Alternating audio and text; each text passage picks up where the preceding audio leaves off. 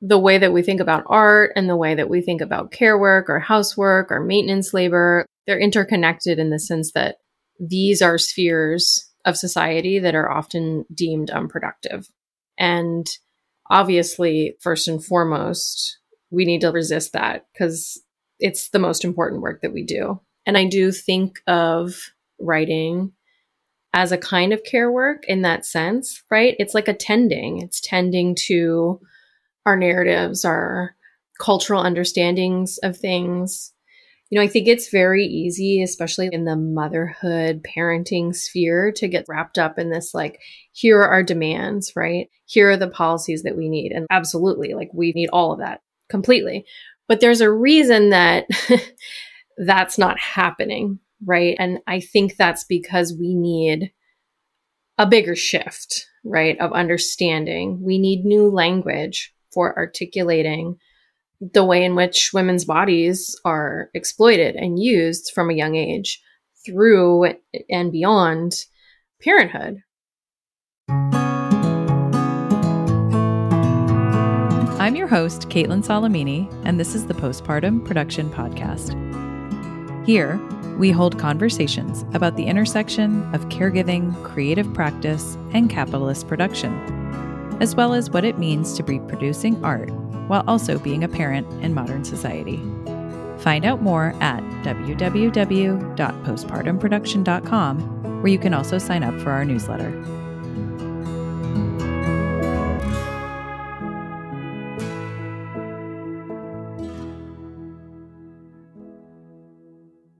I'm so grateful to share with you today a conversation with Amanda Montei, whose book Touched Out: Motherhood, Misogyny, Consent, and Control lands on bookshelves September 12th, 2023. Amanda and I have had the pleasure of being connected through her writing workshops and also through the artist residency and motherhood community, where we've staged our own collective residencies alongside other mother writer artists here in the Bay Area. And speaking of, any listeners who are interested in joining us, please reach out and let us know. Amanda's impressive resume also includes the work 2 memoirs published by Jaded Ibis Press and a collection of prose, The Failure Age, published by Bloof Books, as well as co-author of Dinner Poems, published by Bon Air Projects. She has an MFA from California Institute of the Arts and a PhD from the Poetics program at SUNY Buffalo. Her writing and criticism explores literary and cultural representations of gender, work, care, sexuality, feminism, creativity, and the body. Amanda's work has been featured at or in The Cut, Romper, Mother Tongue, Slate, Electric Literature, Vox, and many more. She's been teaching writing and literature for over a decade at the college level and in various community programs. She's currently a lecturer at California State University, East Bay. If you're eager to connect with her, she also teaches creative writing at organizations such as Catapult, Corporeal Writing, Hugo House, writing workshops, and Write or Die. She lives in California, where she grew up with her partner and 2 children.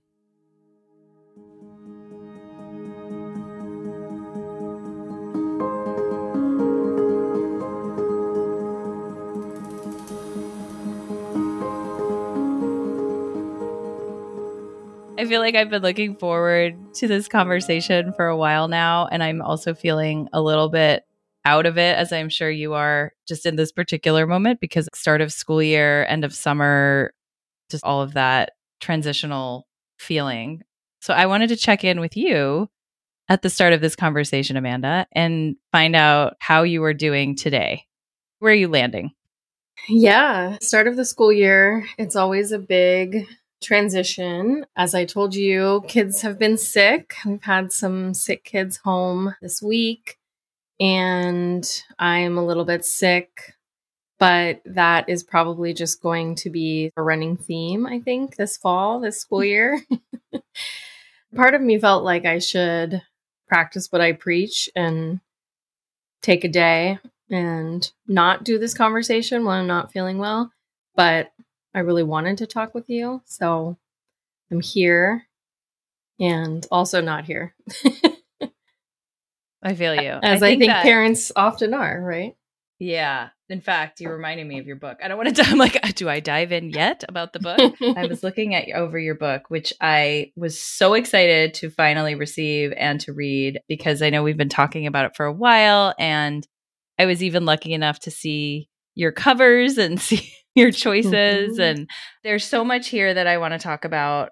To start, I'm curious to understand your trajectory as a writer. And I think you do talk about that quite a bit in this book, but also where it intersects with your postpartum experience. And like you just said prior to our going live here with this recording, that you were talking about the type of writing that you have done prior to this book and returning more to an aesthetic that focuses more on language, for example, I think were saying.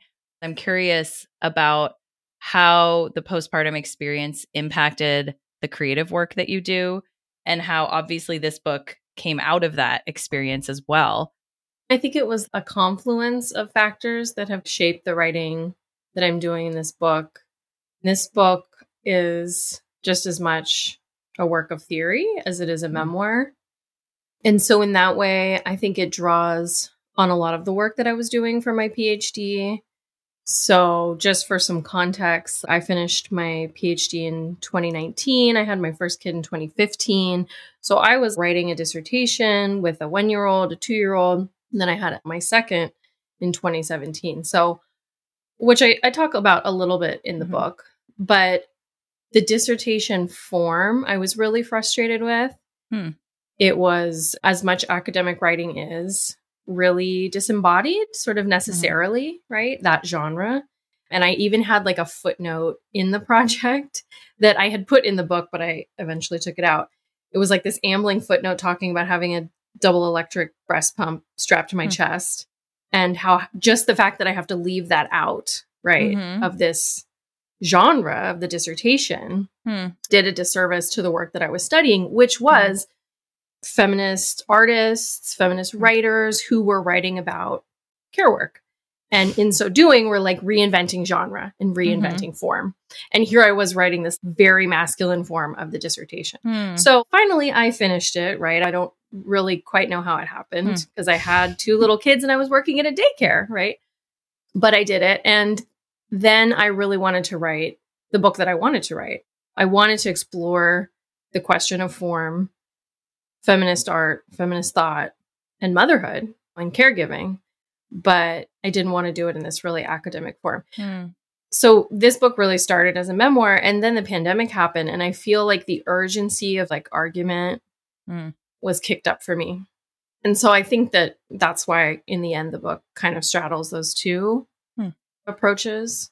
And I know you were saying, Caitlin, in some of our other chats, there's that urgency, there's that need or pressure or desire, I think right now, to make work that has meaning or is starting some kind of conversation or is doing something, because the world is so hard right now. And I think for better or for worse, that informed a lot of what I was doing in the book. And I'm looking forward in my next project to returning more to the writing as art, which I think remains in this book. But I think it's interesting to think about, how does the political context that we're writing in shape the way that we approach genre? On page 114, now I'm being really academic. You said, I wanted to locate some natural element of motherhood, hoping it might help me separate my work from the patriarchal, sacrificial bullshit. Maybe then I could see my way out of institution and into something like my own experience. But we cannot separate our bodies from the cultures in which they grow and love, or from history. And increasingly, my body was rising up all by itself, not just in the way it craved Hannah, but in the way it rejected her. Just stop there.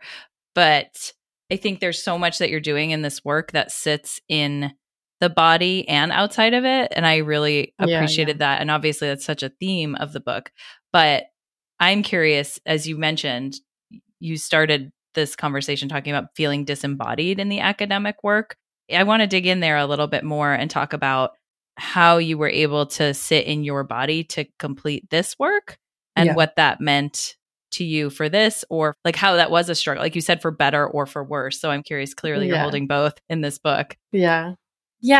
How I was able to get into my body for this work, I think, was running away and trapping myself in a room and really returning to my body. But it's such an interesting question. There's so many things I want to say. Yes, my experience of academia was very much that it is a disembodied institution, that there is a requirement that one disappear their body, but also housework, care work, especially for women, right? There's this assumption that if you have children, it's going to take you off the tenure track, right? Which is the dream. I felt that. But I think even prior to having a child in the middle of completing my PhD, I felt really resistant to the way that everyone around me was deadening themselves, which is not to say that I didn't participate in it, right? Like I was a heavy drinker at the time, but like everyone I knew suffered from mysterious ailments and pushed through. And it was always about the head, right? It was always about like the floating head and the thought and how can we make our brains work better, more efficiently. And all of that is rooted in these very masculine, very capitalist values of competition and optimization and domination and individualism. I don't think I saw any of that quite that clearly then. But I think it's so interesting that you pulled out that part of the book, because I think what you tap into is that a lot of the book is about that, like, okay, well, where do I find the line between the intellect or between theorizing this experience? I remember I had a doula who said, you can't theorize childbirth, right? I was like, really? Well, I'm going to try. Because that's how I had made sense of the world, right? Is to settle on some theory, which is a total impossibility. And then I'll also just say that I think I wanted to become a parent. I think I wanted to get pregnant because I wanted to understand this aspect of my body. And of course, going through that process was a lot more complicated than I had ever imagined, because we can't separate out the body from the cultural and the political and the theoretical and all these stories that we take into an experience like pregnancy or motherhood. I appreciated that so much about the work, and that it definitely resonated with me in my own experiences, as I'm sure it will with many who are drawn to these topics and to these, well, topic makes it sound quaint, clearly, for these incredibly important, revolutionary, really, again, it's like this idea, right? If you tell you an idea feels like it can't have the power that the body can have in a revolution or in a act of resistance or in a moment of destabilization of what is the existing norm. But I think that you do so much work in this book of examining both that critical lens, and also because of the use of the memoir in it, it also draws that body experience too, which I think in some ways for me even sat even more strongly with me, or made me feel more connected to the work. And there's a moment in the book where fairly early on, in fact, it starts with you're talking about childbirth. So speaking of, you were just mentioning your doula's note about you can't theorize childbirth, although I'd argue that Western medicine tries to do that a lot. Absolutely. But you said, oh, here it is. You say, I had given my body over all my life, and though I feared pain, complications, surgery, and depression, what I really feared was losing control of my narrative. I didn't know it then, but this snag between the necessity of yielding to love and the urgency of maintaining my own autonomy was the real beginning of my story of motherhood. The conversations that we have here and that I'm really drawn to are about that rub between who we are as mothers and who we are as individuals, and where they intersect and where they don't, and like just the wholeness of our identities. And I think that what I'm curious about in your work and moving forward, like as you mentioned, you feeling drawn to work that looks at language, for example, I'm curious how you plan to be able to do that work and have it feel like it has the impact that this work will in a different way. Like sometimes I think we're primed, as you said, to feel like academic work or more theoretical work has a wider application or impact, because I know that you also have a long history as a poet. So I'd love to dig in there and see, like, where does your poet self sit in this work and moving forward? Yeah. Well, my background is really in narrative. My first book was like just pure memoir. But I did do my PhD at SUNY Buffalo, where Robert Creeley was, at Susan House. It's a really, really big poetic history. And I think I stopped writing narrative when I was there. And I stopped leaning into memoir for some of the reasons that we've kind of already discussed. Poetry was kind of understood as more intellectual, but also as having this possibility to kind of get beyond like the failures of language in a way that I think some would argue that narrative can't. I don't know that I would necessarily endorse that.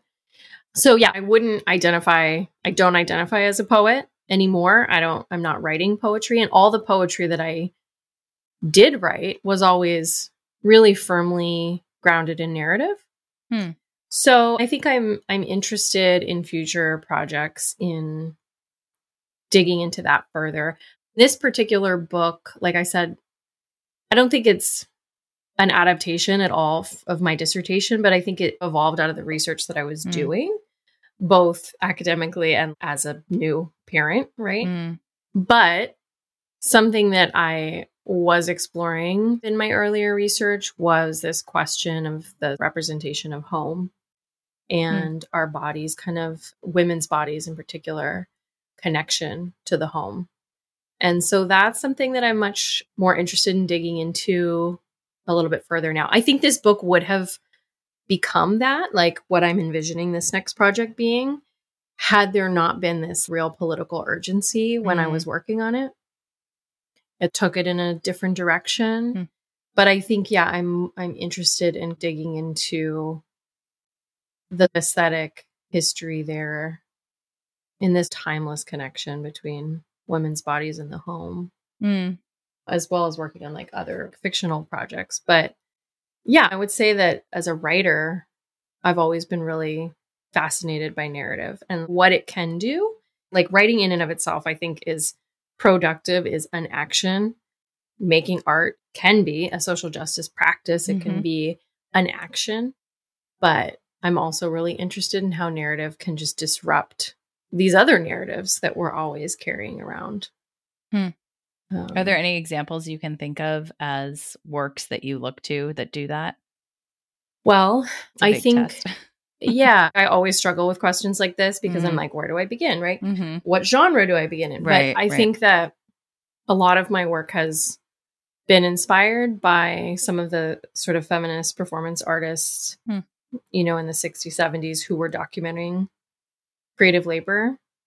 And you took a class with me. We looked at Mary Kelly and Muriel U. Kelly's. And so I'm always thinking about that, like documentary art and the connection that has to memoir is always a fascination of mine. But also what I'm really interested in with those artists is how did they take the work that they do in the home and create a form or a sense of temporality that was reflective of the work that they do every day. And like in Mary Kelly's case, where literally the art object is just, they're just documentations of her taking care of her child. How can we make a work that acknowledges that is the work, that is the art, that is the creative intellectual labor already?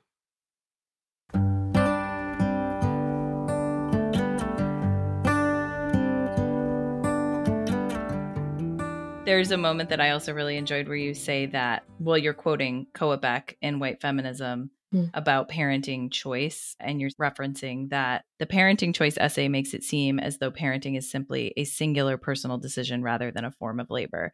If motherhood is a choice, Beck writes, then you don't necessarily frame it as work. In a way, actually, as I'm reading that, it just dawned on me that when we see, in some ways, art as a choice, right? If art is just something that's superfluous to the structure of society, then it is not also deemed valuable work.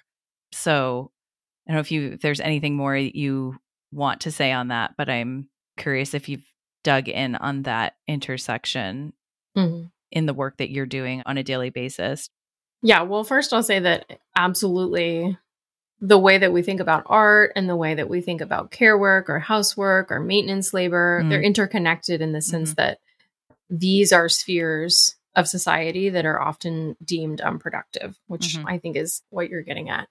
And obviously, first and foremost, we need to resist that because it's the most important work that we do. And I do think of writing as a kind of care work in that sense, right? It's like attending. It's tending to our narratives, our cultural understandings of things. I think it's very easy, especially in the motherhood, parenting sphere, to get wrapped up in this, like, here are our demands, right? Here are the policies that we need. And absolutely, like, we fucking need all of that, like, completely.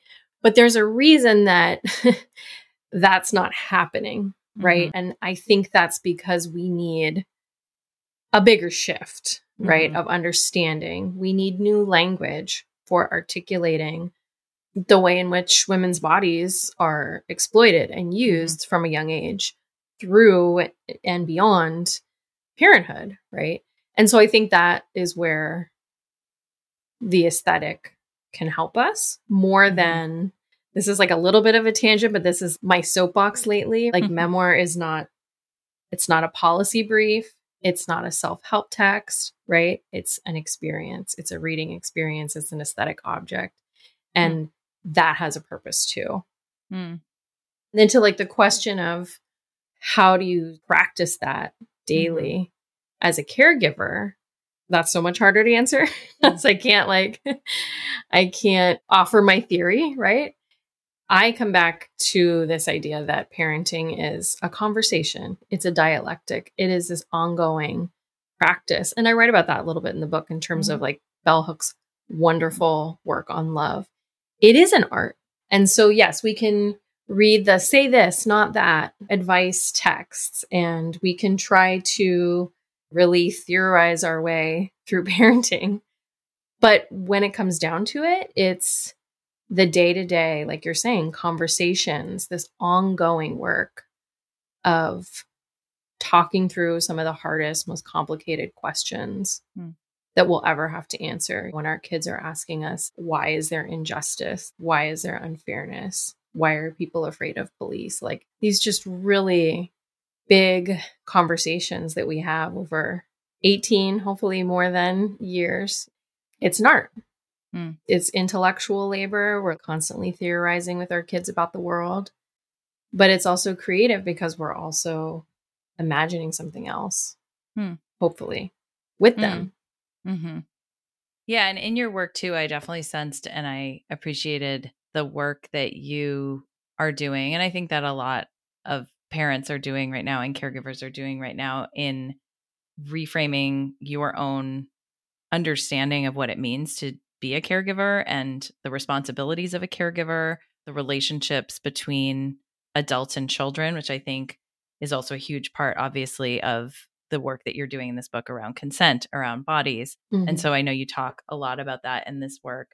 And there was this moment, though, that it's definitely in concert with that. And it's such a, you even struggle in a way to like name it. You're trying to do this intellectualizing, but I want to read it because it just made me think a lot about how much I personally at least struggle in the moments when I do just love the caregiving work that I'm doing so much. And yet it feels like, as this person who comes from this tradition of a very strong academic background, or this like, how do you intellectualize this and how do you value this? Right. So anyways, let me just read if you don't mind. Yes. No, yeah. It's good. Maybe I should have you read it because I don't want to be reading it in your voice. In fact, let's do that. How about 145? Okay. John was so good at the art of loving them, carrying them on his shoulders, making fun of himself to get them to laugh. In the son, I could see he had a kind of loyalty, a devotion that I wasn't sure I had. He was bumbling at times, but a very good father, wiping up the kids' messy faces, swinging them around in the grass.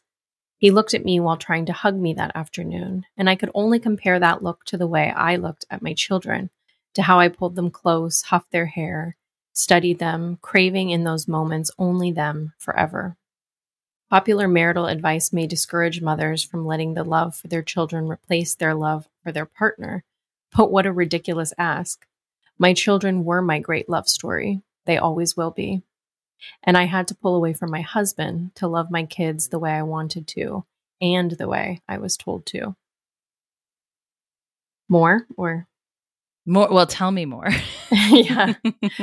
Oh, where should I start? So this is from this chapter, Refusal, which is very much about marriage and negotiating how to refuse the institution of marriage while being within it, but also how to kind of refuse all of this stuff, like all these expectations that a wife hyphenate mother feels bearing down on her.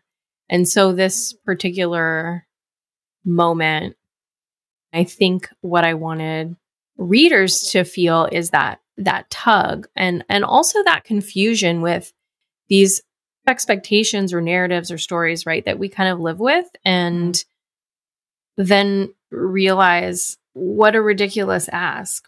I think there's a fear of culturally of women loving their children too much. We can see this in all kinds of like horror stories, right? I was just watching this new show that's about mothers and their children who like murder together. And it's all of it is structured by that like fear of, oh, they had a very close relationship, like very disturbing. But all of that is really rooted in the fear of women not serving men, of women not loving men enough. So I think that's part of what's happening here. But I don't know. I'm curious what you also saw there. Yeah, no, I definitely saw that. And I think I saw this tension around the love for a child being enough. Yeah. I connected it to the care and the love for a child being as valuable as being president of the United States, like legitimately and intellectually and creatively, or just changing the reference point for that not being something quaint and also not even required, but just that alone is incredibly valuable. Like just the value of that to the health of the society for you to be able to lean in and privilege that over your relationship with your partner, over your creative or intellectual work, just that love alone. And I think you speak to that in terms of the work when you referencing bell hooks as well. And I know you reference a lot of others in this that do more critical theory around that as well. But for me, that was the poignancy, I think, of that moment. Even in this work, for you to be able to sit with that and hold that space for that kind of love. I think it was really important for me in this book to explore this notion of love too, because as I write about in the book, it is this mythology. It's this capitalist mythology that serves the heteronormative marital institution, right? It's a way in which women get sucked into this institution that is not always very good for them, right? But that doesn't mean that love itself does not exist. It's just this mythology that has been oppressive for a really long time. And I didn't want this book to only be like, oh, motherhood is so hard and it's so bad. Like it is. But that is a cultural, political problem. And absolutely, as I write about a lot in the book, affects the way that we are able to love our children, our partners, right? Because all that stuff comes between us. It's the point, right? To turn us all against each other. But there's still a lot of love and tenderness, I think, in this book. And that was really important to me because it's sort of this reactionary position, right? To be like, oh, kids are terrible. I'm a hot mess. Everything is a disaster, right? Which just plays into this narrative that women's essential condition is suffering. It's tricky. We get caught in this web because on the other hand, like the idea that the love for a child is enough and is creative and intellectual enough to stimulate a woman all day has also been a big problem. There are many people who don't want to have children, gestationally or otherwise. So I think that was for me, the work of this book is to not be like, hey, it's this way, right? Mm-hmm. Or feel this way, or this is all nostalgia, or this is all terror, because that's not really how we experience it, right? But rather create for the reader this experience of ping-ponging through these contradictory cultural expectations. And yes, there's some struggle. There's a lot of struggle, but there's also these moments of just pure tenderness that don't necessarily solve everything, but they are enough to carry us through. Not enough, period, but they're enough for like that moment.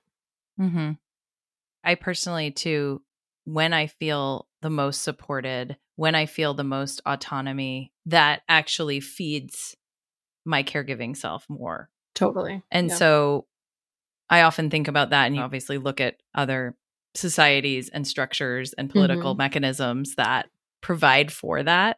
But I think that's why that moment, because it wasn't about, oh, look, you become a mother and this is such a natural thing, or we become parents because we want that and that alone, right? That alone is, like you said, is the sustaining factor. Right. But I think that it becomes that much more critically meaningful when it's coming from a place of wholeness and support and a communal aspect around the caregiving and a communal response to why your children should matter as much to me as my own children. Obviously, there's a biological factor there where that's not always going to be, but there's a sense of we all can contribute and care collectively.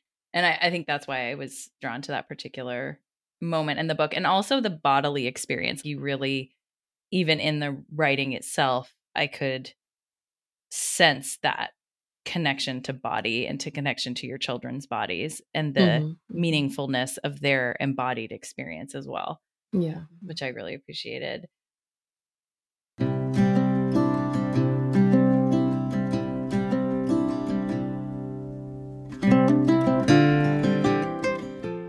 Towards the end of the book, you write about creativity. And I thought, given this podcast and the interest of listeners, let me have you read it quickly, if that's okay. Yeah. Page 194. Okay. Where it starts, getting sober for me. Yeah. Could you read that section? Getting sober for me that year felt like choosing life over death, creation over pain, as Dara describes her decision to quit drinking. But returning to writing felt like gasping for air and like returning to myself. It brought me the kind of pleasure I've always sought, a way to make sense, if fleetingly, of the pain.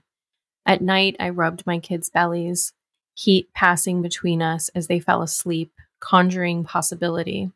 I think of creativity not like productivity, but like a practice of magic, of connection. But art alone, or one woman's access to a room where she can write, cannot remake the world. At its best, one of the most creative activities is being involved in a struggle with other people. This is Federici. Breaking out of our isolation, seeing our relations with others change, discovering new dimensions in our lives. End quote. Thank you. I'm glad I had you read it.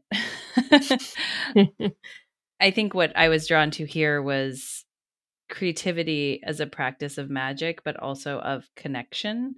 Yeah. And I think that's not something that culturally is a narrative that we think about a lot. So if you will, if you're able to speak a little bit about that and more about how you're able to do that and to really practice that on a daily basis and a practical level, like what that looks like to you. I'm curious how that sustains you and what that means. Yeah. Well, I love that idea that creativity is a kind of connection. And I think that's true. It's funny, I haven't looked at some of these passages in a while, so it's like making me think about a lot. I think elsewhere in this chapter, I'm also writing about how a piece of art can never be a total representation of what it's documenting or recording. And the way that our children are also kind of this thing that we make that is never a replication of the other part of the dyad, Mm-hmm. the thing that made them. There's always all this loss. There's always all this mourning. And I think that unearths something about connection, that we're always kind of reaching out for the other, but something's always lost there. Mm. That's very much like the experience that I've had in writing, whether it's a short thing or in both of my books. You want it to have a kind of life, and it always becomes some other kind of life. We talked about that earlier, the way that context just shaped where this book was. But also something that I'm writing about at the end here is that it's really like this desire to kind of solve all the things for the reader that I wanted to resist, but I also wanted to lean into and explore, because that's kind of a lot of what this book is about, is how do you do something other than solve all the things, but still go on and find joy and pleasure there. As far as how that translates into my daily or regular creative practice, it's tricky, right? Because like so much of creative practice is often production.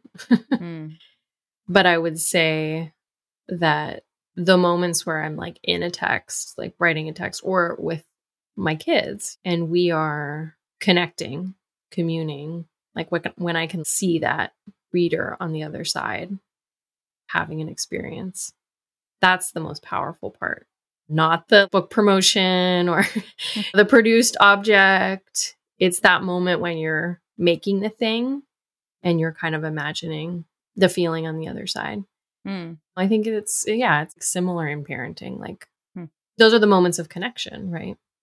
When you're talking about a thing, you can feel the feeling on the other end. So I don't know. I don't know if that really answers your question, but It does. No, it definitely does. I think there's so much more I could talk about too, but I think you've touched on the heavier hitting pieces, and I know that in many ways we haven't talked about. There's so much, I think, on the memoir standpoint that we didn't dig in on, but I was thinking of a way to approach the book maybe a little bit differently than just the particularities of your individual experience in this, but wrapping a bunch of the themes that you're working with. Yeah, if that makes sense. Totally. Yeah. No, I love it. Productivity, production, like these are things I think about all the time. And so I just love that you're digging into all these questions. And it comes up in the book too, this question of like, what is productive work? And why? Why does that supposedly have more value? Or how do we measure what is productive work? Yeah. If a published book is the productive moment, I feel that it's slippery and it's tricky because it exists within the institutions of the publishing world, of academia, right? Like wherever you're sitting with that work. And so that's personally my own little struggle of the materiality of a work, whether you consider that a work of art or a work of critique or whatever genre it's fitting within, and how you navigate the power structures that will dictate. Like you said, I'm still sitting with the fact that you started early in this conversation saying that you took out a footnote out of your dissertation and that it's something that you didn't end up including in this book. Well, I left it in the dissertation, but I cut it out of this book. Yes. Oh, okay.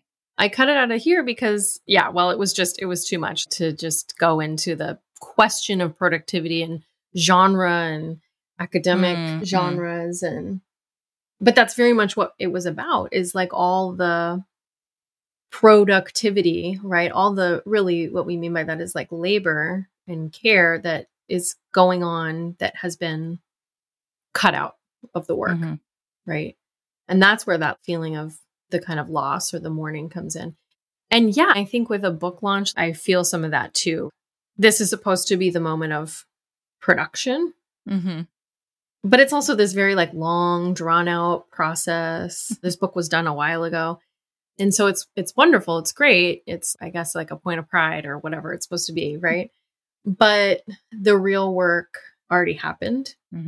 So, I don't know. I think I'm in the midst of 1 month out from the book trying to figure out how to reframe that. Like, this feels so good to have these kinds of conversations they don't need to be productive. They are so valuable, whatever they are, however we want to measure them in terms of work, if we need to. But an object in and of itself is not inherently productive. But this is why I love Mary Kelly's work, because the whole point is that the art object is the child, right? And it's not the fetishized art object. Hard to get outside of that when you're making a book. It's such an object. And it's a commodified object, right? It has a price on it. You can see it right there. It's on sale September 2023. Yeah. And then an author herself, right, becomes a commodity as well. The ideas become a commodity, right? How do they move out into the world? What's going to make people click on like this interview or this link or whatever? And that's not the stuff of writing. Unfortunately, it is, right? But it's not where I feel the most connection. It's just a weird process. Well, I'm excited that the book is actually in the world, that we can buy it with money that we earn from, not from caregiving, but from whatever other most endeavor of which we does have not that go pays to us. me. Just so we're clear. I have to like explain that to friends so often. I'm like, how much I make on this book when you buy one copy? Yeah, right. Well, again, because the structure that is in place that decides how much value they provide. Yes. That is interesting. Like your value is minute compared to the productive structure that actually packages this. Yeah. Yeah. Yeah. Well, we will buy it and we will support you in many other ways as well. Thanks. You can come subscribe to my newsletter. That goes to me. Good. Awesome. Well, except for what Amanda. goes to Stripe. Right. Well, thank you so much for sitting with us and doing so when you're also navigating your own bodily restrictions and challenges right now. But I hope that you feel well, and we're excited for your launch and for this book to reach more readers. Thank you, Caitlin. I'm your host, Caitlin Salamini, and this is the Postpartum Production Podcast. If you like what you've heard today, please subscribe wherever you get your podcasts and give us a rating, which will help us reach more listeners like you. For regular updates, visit our website, www.postpartumproduction.com. Follow us on Instagram at Postpartum Production Podcast, and subscribe to our Substack newsletter. Thank you for listening today and being a valuable part of this community of caregivers and artists who are redefining the work that we do and pushing forward with a new system in which art and caregiving are increasingly valued and supported.